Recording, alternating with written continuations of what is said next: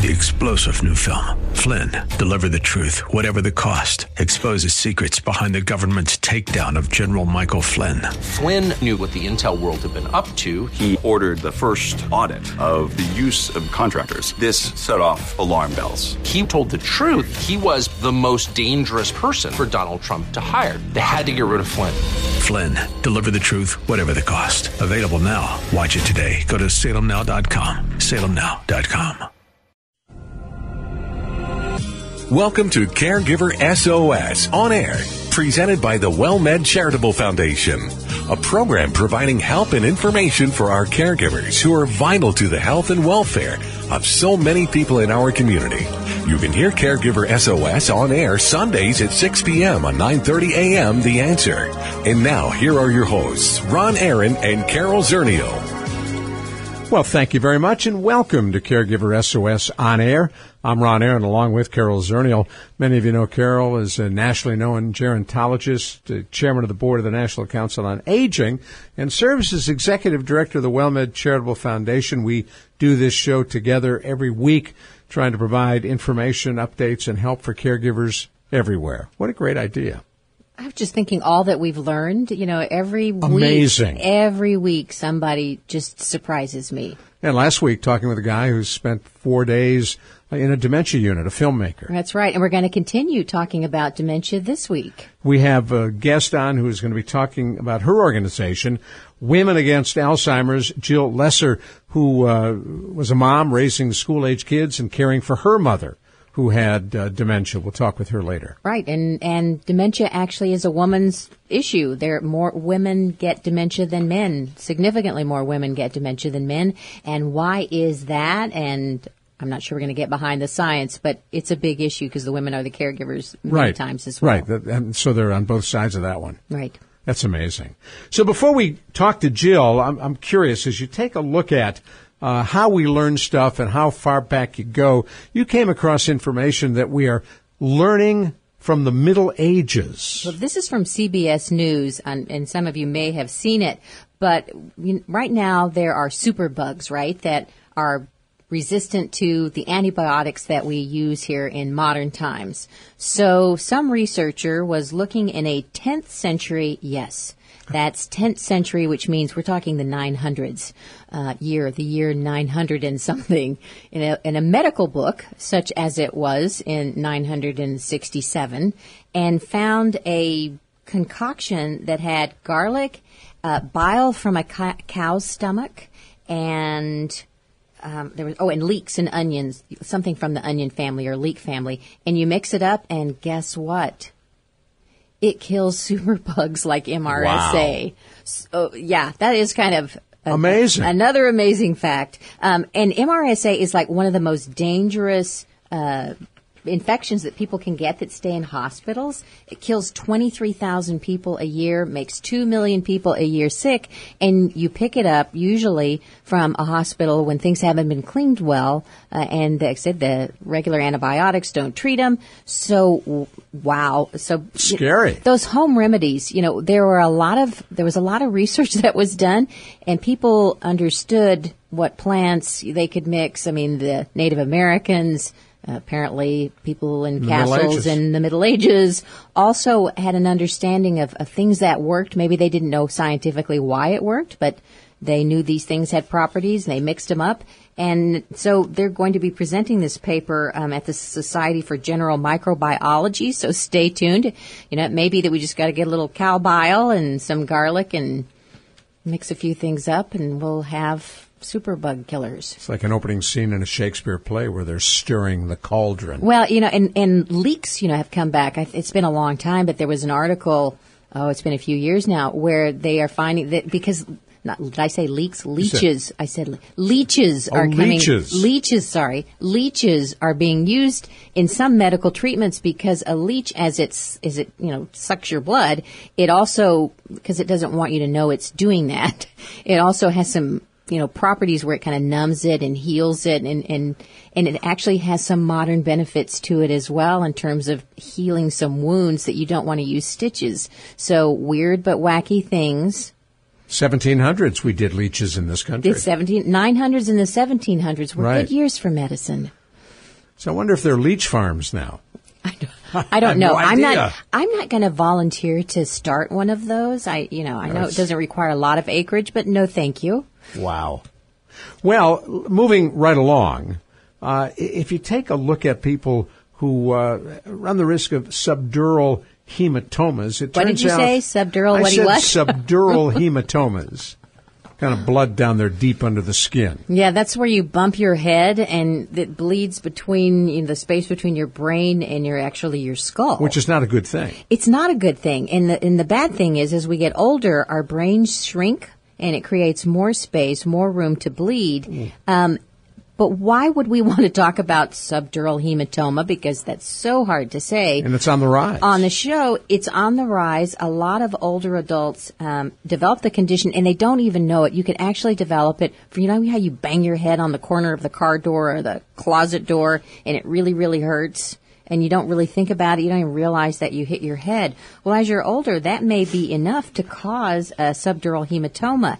And the problem is that they call this the great neurological imitator, which means you could have banged your head, you could have a subdural hematoma, some bleeding in your head, and the symptoms look like a psychiatric disorder, it looks like dementia, it looks like a migraine, epilepsy, Parkinson's, a stroke, a mini stroke. So you could go to the doctor and they would assume that you have all of these other horrible things if you don't tell them that somewhere in the last month you bumped your head. And and a CT scan will show that you actually have bleeding. I banged my head on the automatic lift gate on our SUV the other day. I banged my head in the bathroom once and knocked myself out just trying to pick up the trash can. That's one of those graceful things that you do. Don't ask. But the home is a very dangerous thing. So the warning signs include a headache, a change in mental status. So this is something that's going to happen quickly, like a stroke. You wake up one day, one side of your face, one part of your body isn't working well. Something's going on with your brain. You need to get to the doctor very quickly. In most cases, the blood is reabsorbed, and they don't even need to treat it. But sometimes surgery is required. They need to drain that area because if they don't, it can cause big problems, including death. But just to know, we don't go around talking about subdural hematoma. We don't talk about those minor bumps of the head, and particularly for those people, I think people on blood thinners like Coumadin are warned about, bleeding issues. But most of us don't think about it. If you're caring for an older adult, and they do have a sudden change in their functioning, their mental functioning, it happens suddenly, that's always a warning. You never get Alzheimer's overnight. You don't develop dementia in a day or two. Something else is going on, and if someone has bumped their head, you do need to get it looked at. That's important to remember because we do hear that from time to time. And we've had people here who have said that, grandma came down with dementia overnight.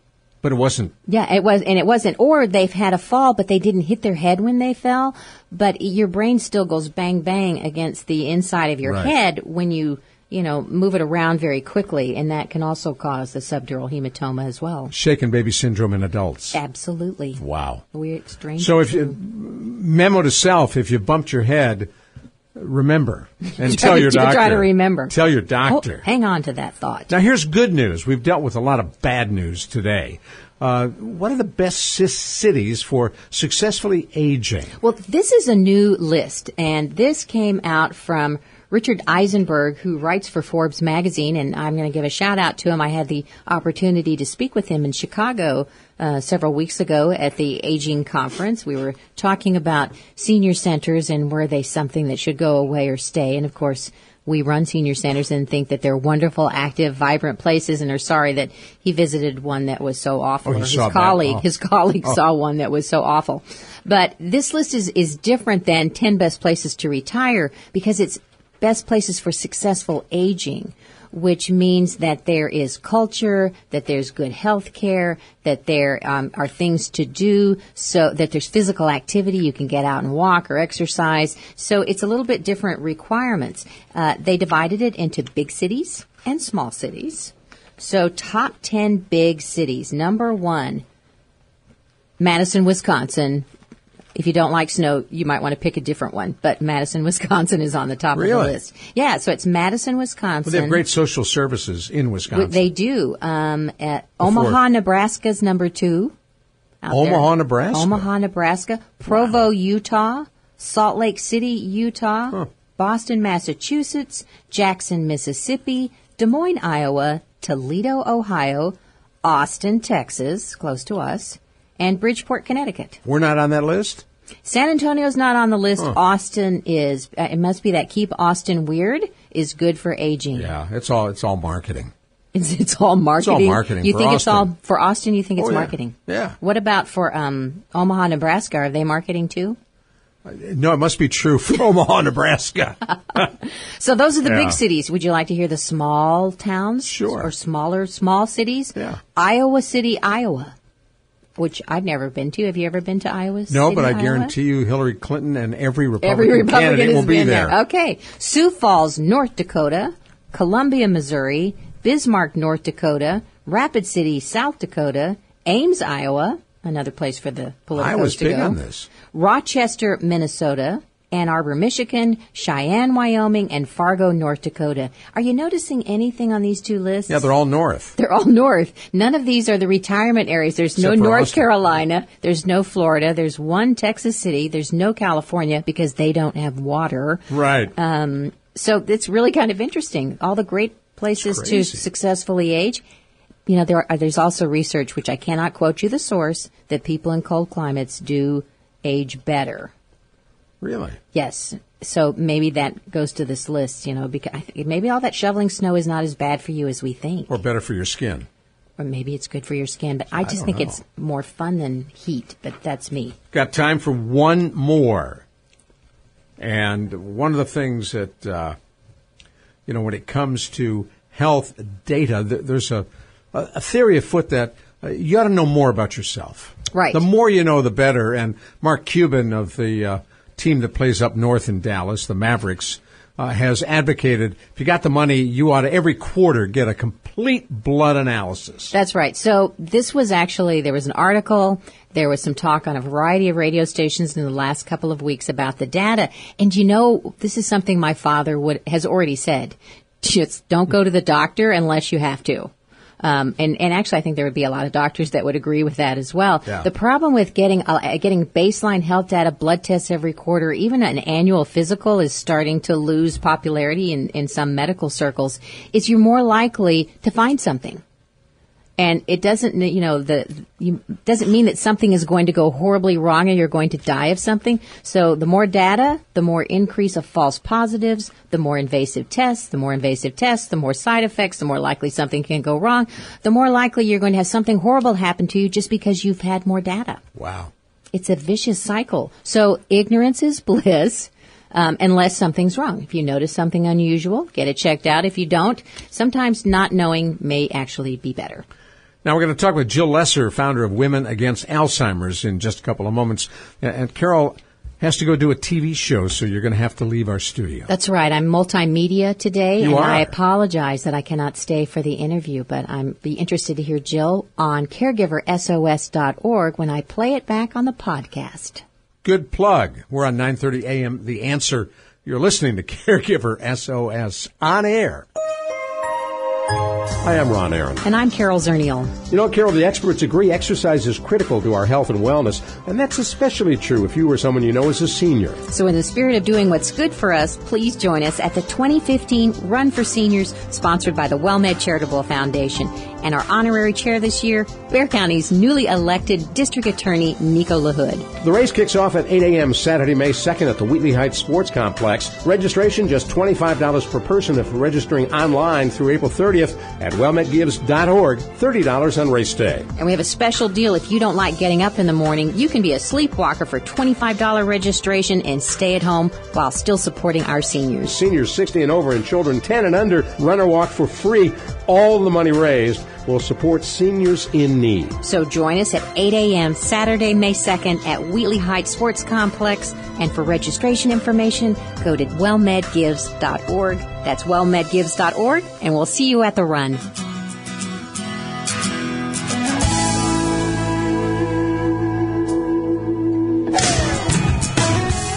We are so pleased you are with us on Caregiver SOS On Air. I'm Ron Aaron. You hear us at 9:30 a.m. The Answer. Podcasts of all of our shows are available at caregiversos.org, and we encourage you to download them, listen to them, share them with friends and neighbors. We have covered literally hundreds of topics since we started doing Caregiver SOS On Air, and we've got a great guest joining us right now.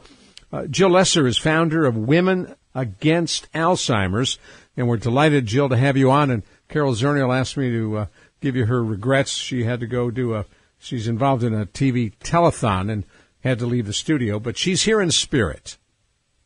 Sounds great. So how are you? Here. I'm great, thank you. You end up as a mom, you got kids are in school, and you're also providing care for your mother who had Alzheimer's disease. Talk about either super mom or taking too much on. Well, I think, you have to take what they give you. And so I am blessed with a lot of things in my life, 3 great active sons and a busy husband. And now I'm also blessed with taking care of my mom, which has, is not the way I expected to spend this part of my life, but I am certainly honored to do it given the situation that she's in. Yeah, it's interesting because there's no organization, Women for Alzheimer's, obviously, but if you take a look at the number of Alzheimer's patients who've been diagnosed with Alzheimer's and other forms of dementia, and you look at who the caregivers are, and the vast majority on both sides of that are women. That's right. And, one of the reasons why we, under the auspices of Us Against Alzheimer's, which is our parent organization, why we formed Women Against Alzheimer's is because it is just that. It really is a women's disease.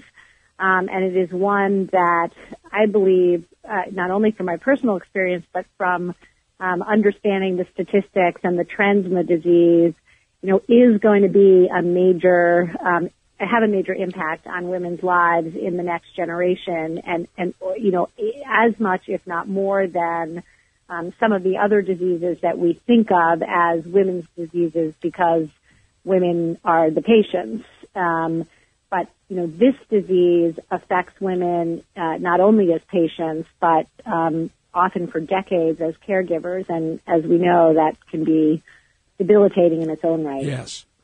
If you take a look at what's being done now in the category of research, if you take a look at the kind of investment that National Institutes of Health and Congress are making, there really is no war on Alzheimer's that I can see. No, there really isn't. The funding is woefully inadequate. In fact, that doesn't even begin to cover it. I think it is challenging both because of the lack of investment, also because of how difficult finding a cure for this disease is, because of the need to do so much basic science, because of how difficult it is to get subjects for clinical trials.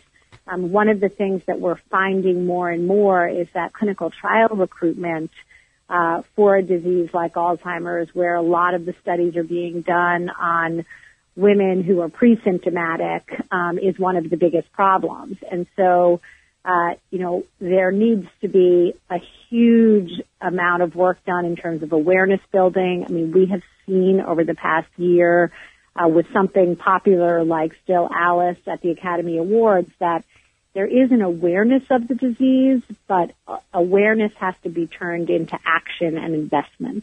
In fact, in really very direct language, your organization says we really need to mobilize the necessary resources and systems to reform and accelerate laboratory discoveries to those with Alzheimer's. What are we doing, and what more needs to be done?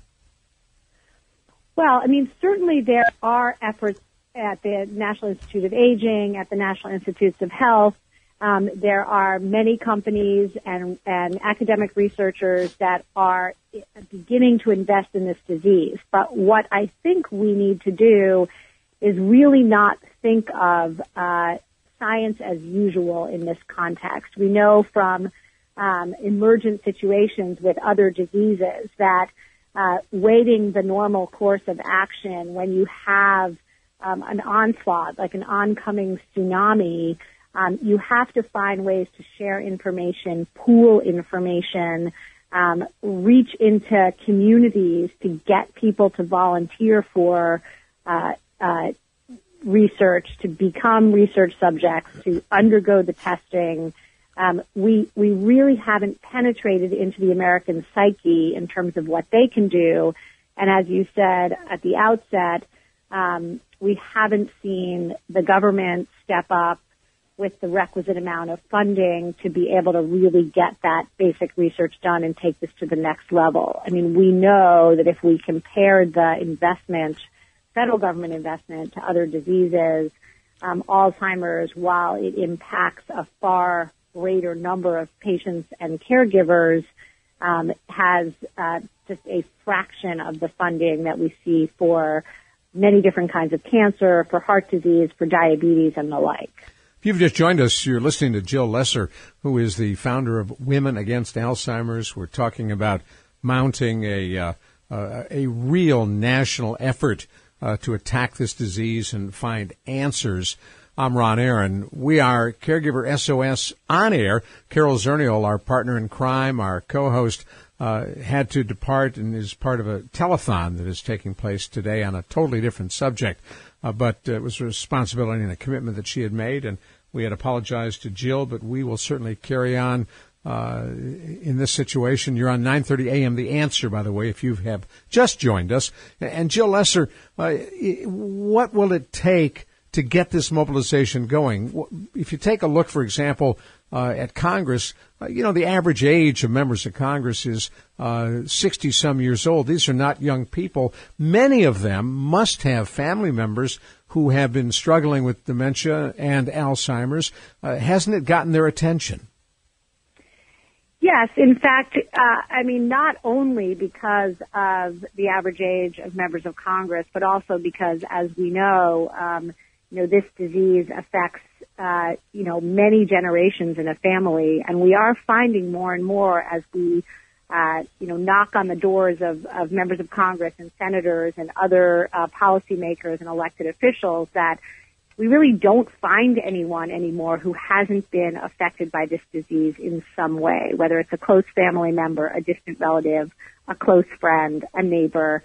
I mean, it is really everywhere as the population ages. And so, absolutely, we are finding much more of the psychic commitment to dealing with the disease. But as we all know, there are many, many demands on members of Congress and the federal government, and what we're not finding yet is an outcry, a mobilized outcry from people around the country, really saying, this is the issue I care about. This is what I'm going to vote on. You need to stand up and fight for this research. Members obviously respond to the demands more than anything of their constituents. So we are certainly seeing an emotional trend, and we're finding more and more people who are admitting that this is in their in their family, in their friend group. It has not yet, there isn't yet a sense of urgency that I'm feeling in Washington, and that is what we're trying to change. You used an interesting choice of words. You're finding more and more people now who are admitting that Alzheimer's has touched their family. For the longest time, you kept it a secret.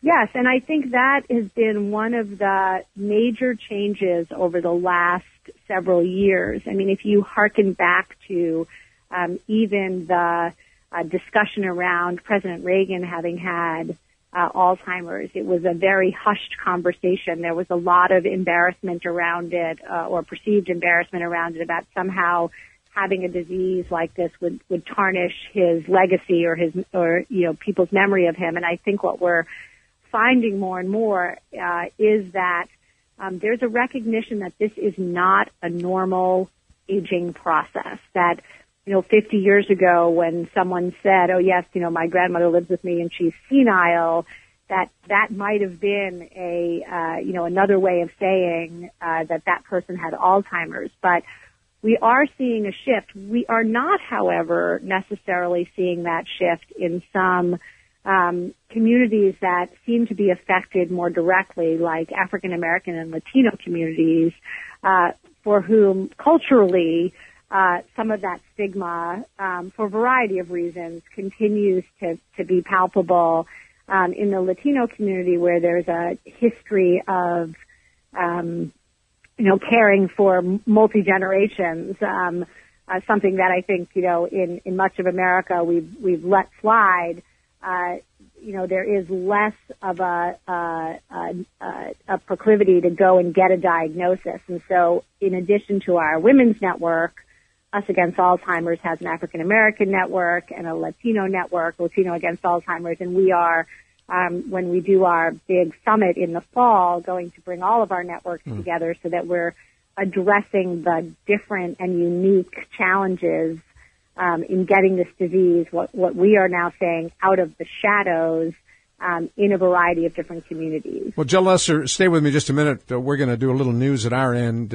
You will fall into the Maxwell Smart Cone of Silence 99, but you will still be with us, so don't go anywhere. After the news, we'll come right back to you, and that should happen in just a couple of moments. I'm Ron Aaron. You're listening to Caregiver SOS on air on 9:30 a.m. The Answer. Carol Zernial is off on special assignment, and we are talking with Jill Lesser, founder of Women Against Alzheimer's.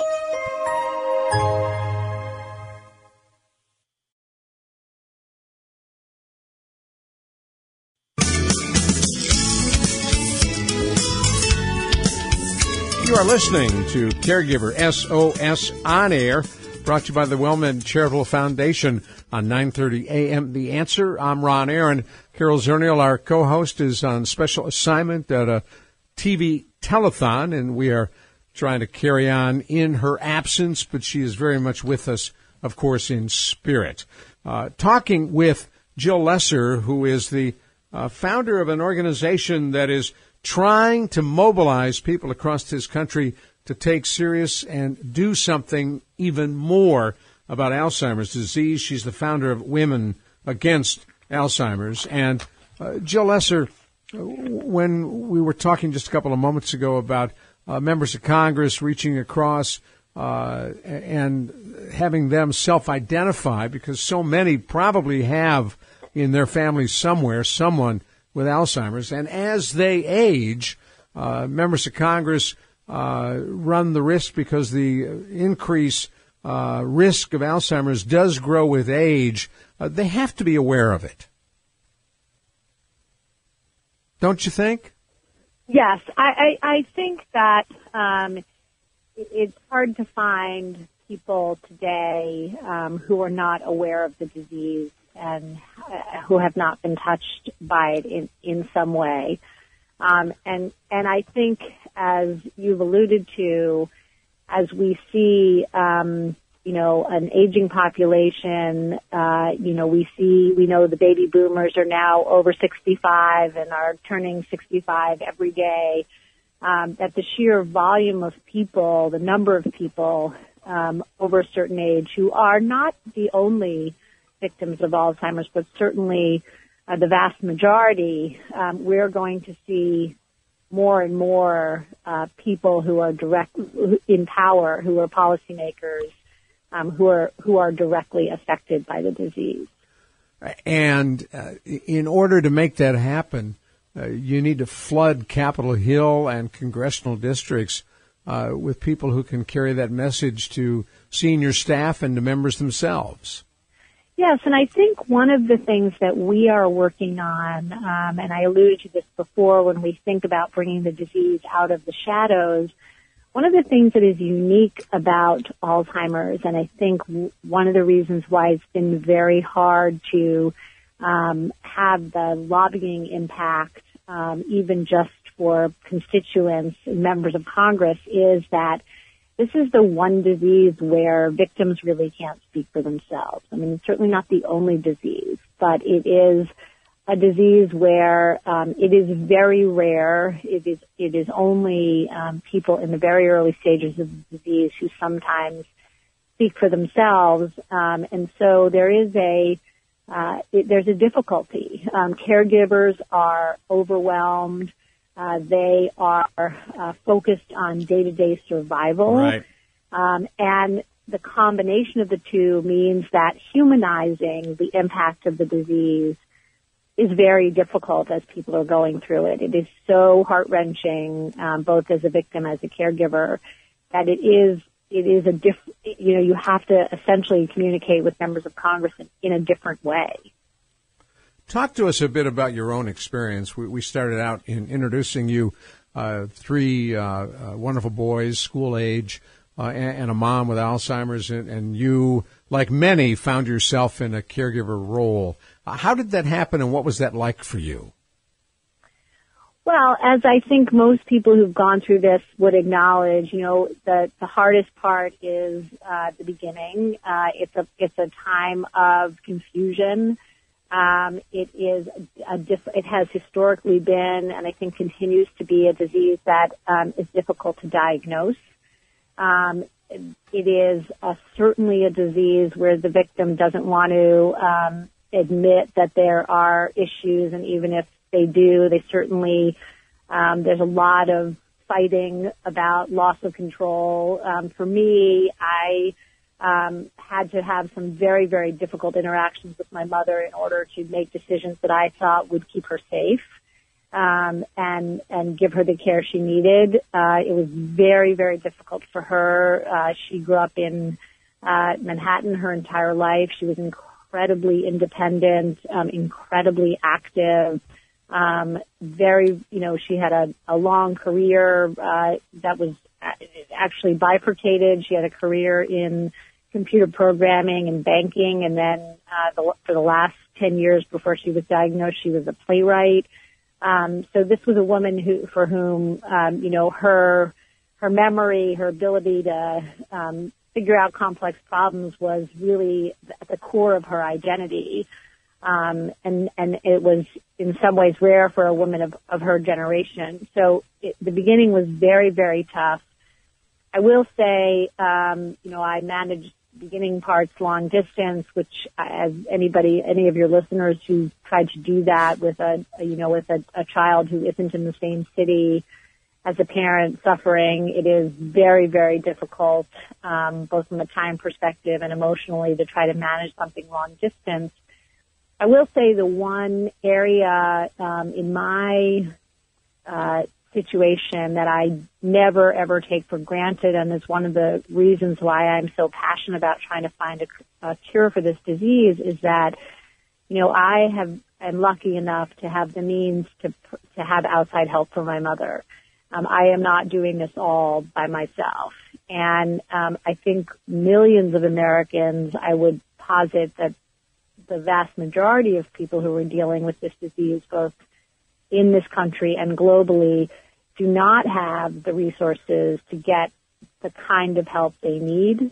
Many caregivers are themselves in their 60s, 70s, and 80s. So I think when I think about my experience, I have the relief. So when I get to the end of my rope, I have people helping me who give me the relief and who care for my mother daily, and who, if I can't attend to her because I'm attending to my children on a particular day, who can, meet her needs. And that is something that I think is a conversation that we're really not having at all in this country, the different experiences that you have if you have resources and if you don't. And I would say that we certainly have that kind of conversation and have over the past several years at the national level about health care and health coverage. But I think it's important to remember that unless you have an attendant medical condition that requires medical care that's covered by health insurance, even if you have it, most of the kind of care we're talking about, the day-to-day needs, feeding, bathing, changing, keeping safe, none of that is covered by anybody's health insurance plan. And in just a moment, we'll talk about a growing problem of a shortage of caregivers over time. You're listening to Caregiver SOS On Air. brought to you by the WellMed Charitable Foundation. I'm Ron Aaron. We're on 9:30 a.m. The Answer, Carol Zernial on special assignment this afternoon, and we're talking with Jill Lesser, founder of Women Against Alzheimer's. The figures are astounding. Within the next not too many years, we're going to run out of familial caregivers. So who's going to provide the care? Where's that going to come from? I mean, absolutely. You know, I think that you're raising all of the most difficult questions that we are facing in this country. And I think that, a cure or a treatment for the disease is at the top of many of our lists, and certainly finding the resources we need to find that cure. But the question of the next 5 to 10 years, when I think we don't necessarily believe that we will have a cure, how are we going to care for this population? How are we going to save the familial caregivers, many of whom are, particularly in the case of women, leaving the workforce? For many, many years, for many decades, we've had women entering the workforce, making gains in terms of their, ability to be wage earners and support their families. And now what we're finding is those same women are having to leave the workforce in the peak of their careers. So, that too, is a critical problem. And I do think there are those kinds of problems are also problems that we should be talking to our elected representatives about. Well, and the finances are extraordinarily harmful to families when she has to give up that job that may have been bringing in a very nice income, but she can't do it anymore. Well, that's right. That's right. I mean, and, I think we should not assume at all that when we think about women entering the workforce and families having two wage earners, that is by choice. I mean, that is by necessity. And so, when you're taking a wage earner in today's expensive environment out of the family, that ripple effect beyond the person suffering with Alzheimer's is extraordinary. So are you optimistic? I mean, what we've really been talking about, Jill Lesser, is a huge downer. Yeah, I am optimistic. I am heartened by what I see is an increased attention to this disease. Is it infiltrating, popular culture? I was just saying that every time I turn on a movie or a TV program, there seems to be a storyline that has something to do with Alzheimer's, and I think that's a good sign.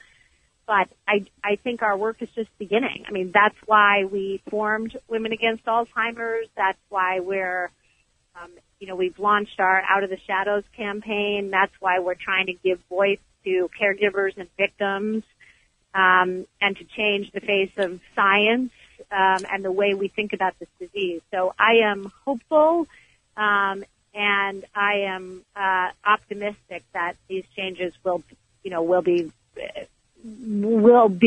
coming soon. I mean, our goal is to cure this disease by 2020. The government has said 2025. At this point, I'll certainly take either. How can folks who are listening, we've got about a minute left, help you, join you, participate in Women Against Alzheimer's? So the best way to do that is to go to the Us Against Alzheimer's website and find Women Against Alzheimer's, and to join all of the information that we're sending out and our efforts. Lots of opportunities for people to get involved, and I would encourage anyone listening to do so. We're going to grow our network over the next year, 6 months to a year by a lot. And so, there'll be a lot more opportunities for people to participate and do things over the coming months. And so go to the usagainst.alzheimers.org and look for the Women Against Alzheimer's link. Exactly. That sounds pretty good. I want to thank you for the work that you're doing, and we certainly extend our best to you as you struggle both as a mom, which I gather is going great, and as a caregiver. Well, thank you. I appreciate it. And thank you so much for this program, because I think the kind of work you're doing and providing information for people is exactly what we need to be doing. So thank you. Thank you very much. Appreciate you talking with us. Got to stop you right there. I'm Ron Aaron. 9:30 a.m. The Answer is where we are. Up next, and a magical return of Carol Zernial on Take 10, which will be, of course, pre-recorded. Hi, I'm Ron Aaron. And I'm Carol Zernial. You know, Carol, the experts agree exercise is critical to our health and wellness, and that's especially true if you or someone you know is a senior. So in the spirit of doing what's good for us, please join us at the 2015 Run for Seniors, sponsored by the WellMed Charitable Foundation. And our honorary chair this year, Bexar County's newly elected District Attorney, Nico LaHood. The race kicks off at 8 a.m. Saturday, May 2nd at the Wheatley Heights Sports Complex. Registration just $25 per person if registering online through April 30th at wellmedgives.org, $30 on race day. And we have a special deal if you don't like getting up in the morning. You can be a sleepwalker for $25 registration and stay at home while still supporting our seniors. Seniors 60 and over and children 10 and under run or walk for free. All the money raised will support seniors in need. So join us at 8 a.m. Saturday, May 2nd at Wheatley Heights Sports Complex. And for registration information, go to wellmedgives.org. That's wellmedgives.org, and we'll see you at the run.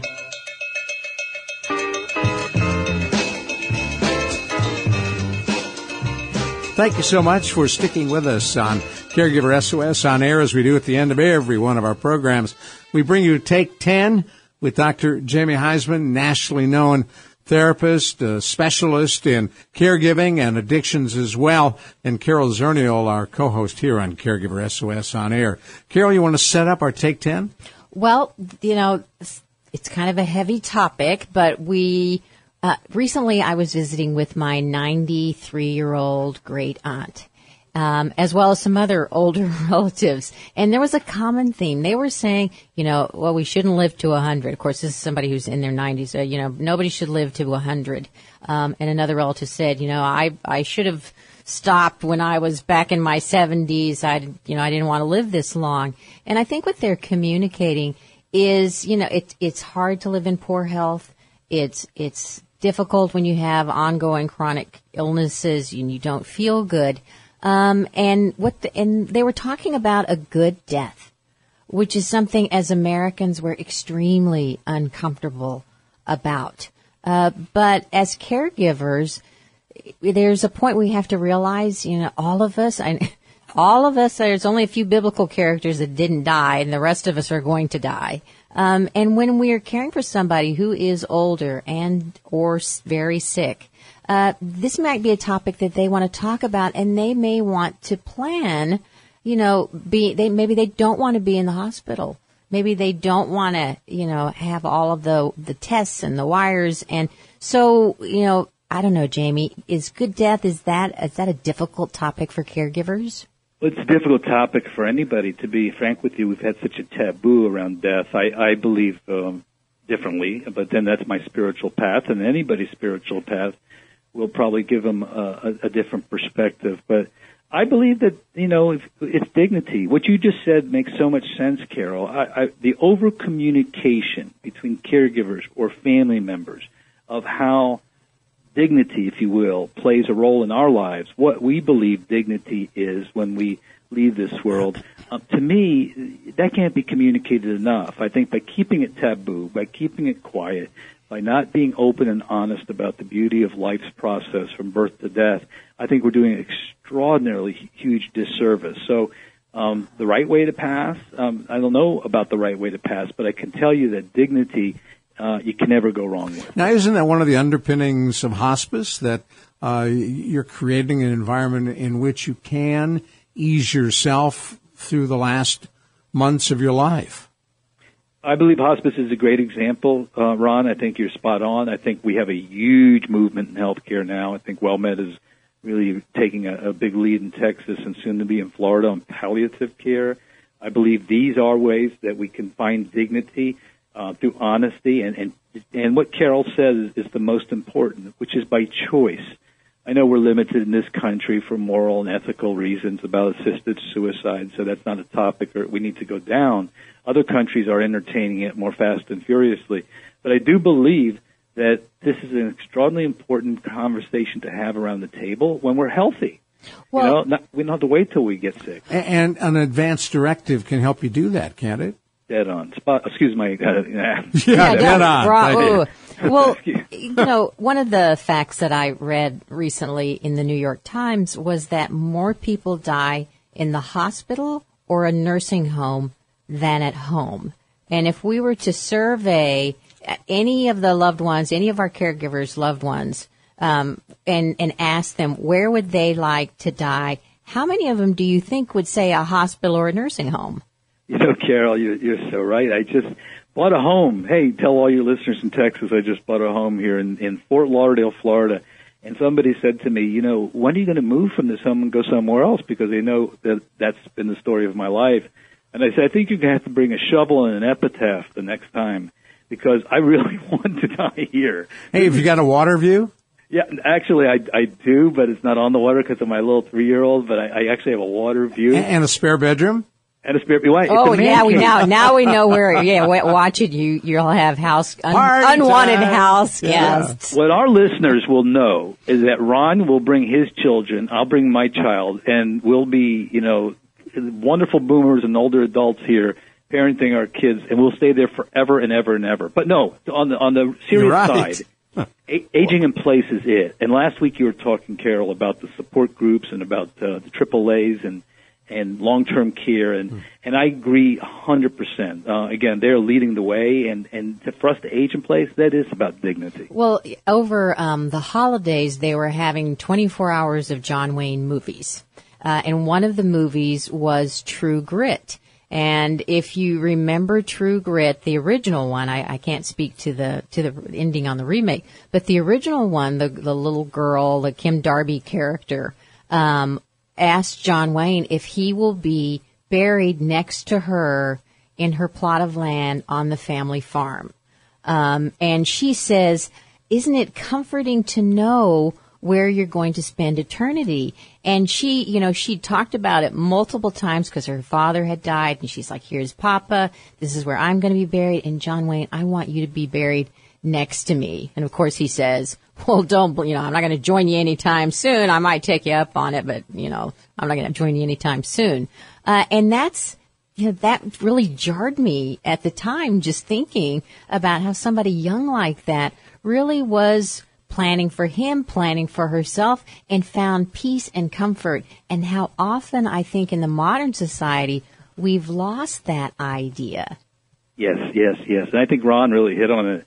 And what you just said, the planning and comfort, it is about planning. It's about the advance directives. It's about the healthcare surrogacy. It's about how you would like your days at the end to be taken care of. It's about, Dr. Erickson basically said it clearly. Do you want to look back on your life, because it doesn't matter how much money you have or belongings, with either integrity or despair? And I truly believe that when you plan, like Ron said, advance directives, and the family can talk about it, and they can bring it onto the table as if it's a topic when we're well or not well, I think then that's a good death, if you will, or at least planning for that. It's part of our vernacular, part of our lives. You're listening to Take 10 on Caregiver SOS On Air. If you've just joined us, Dr. Jamie Heisman and Carol Zernial are with us. I'm Ron Aaron, talking about a good death. Well, recently, our palliative care department at WellMed has really kind of helped me refocus thinking about chronic illnesses, diseases that people have that are not going to get better.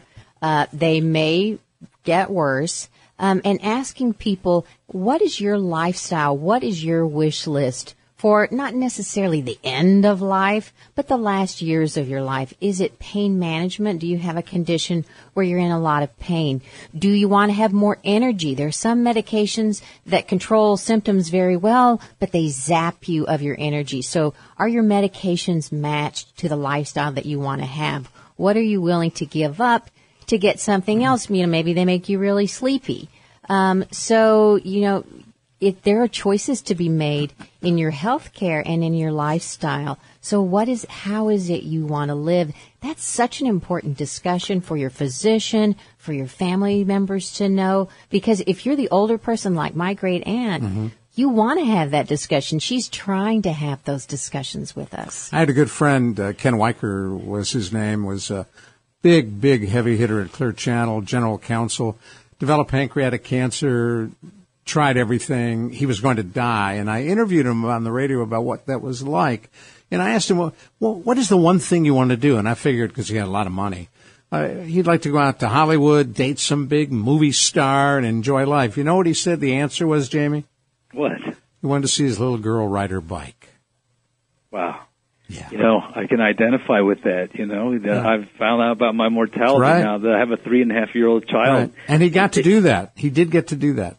See, that's beautiful. But we would have never known, Ron. Really, I certainly wouldn't have known about Ken unless you had asked him the question. Yeah. And I think that's the beauty of what you're saying here, is this over-communication cannot, ever be avoided. I think what we have done is a disservice. And I think what Carol brings up around palliative care and how it's going to reframe her mind, and certainly reframing my mind, I think it's extraordinarily valid. Allowing the person to have the choice. I mean, don't we live in America? Isn't it about freedom? Isn't it about choice?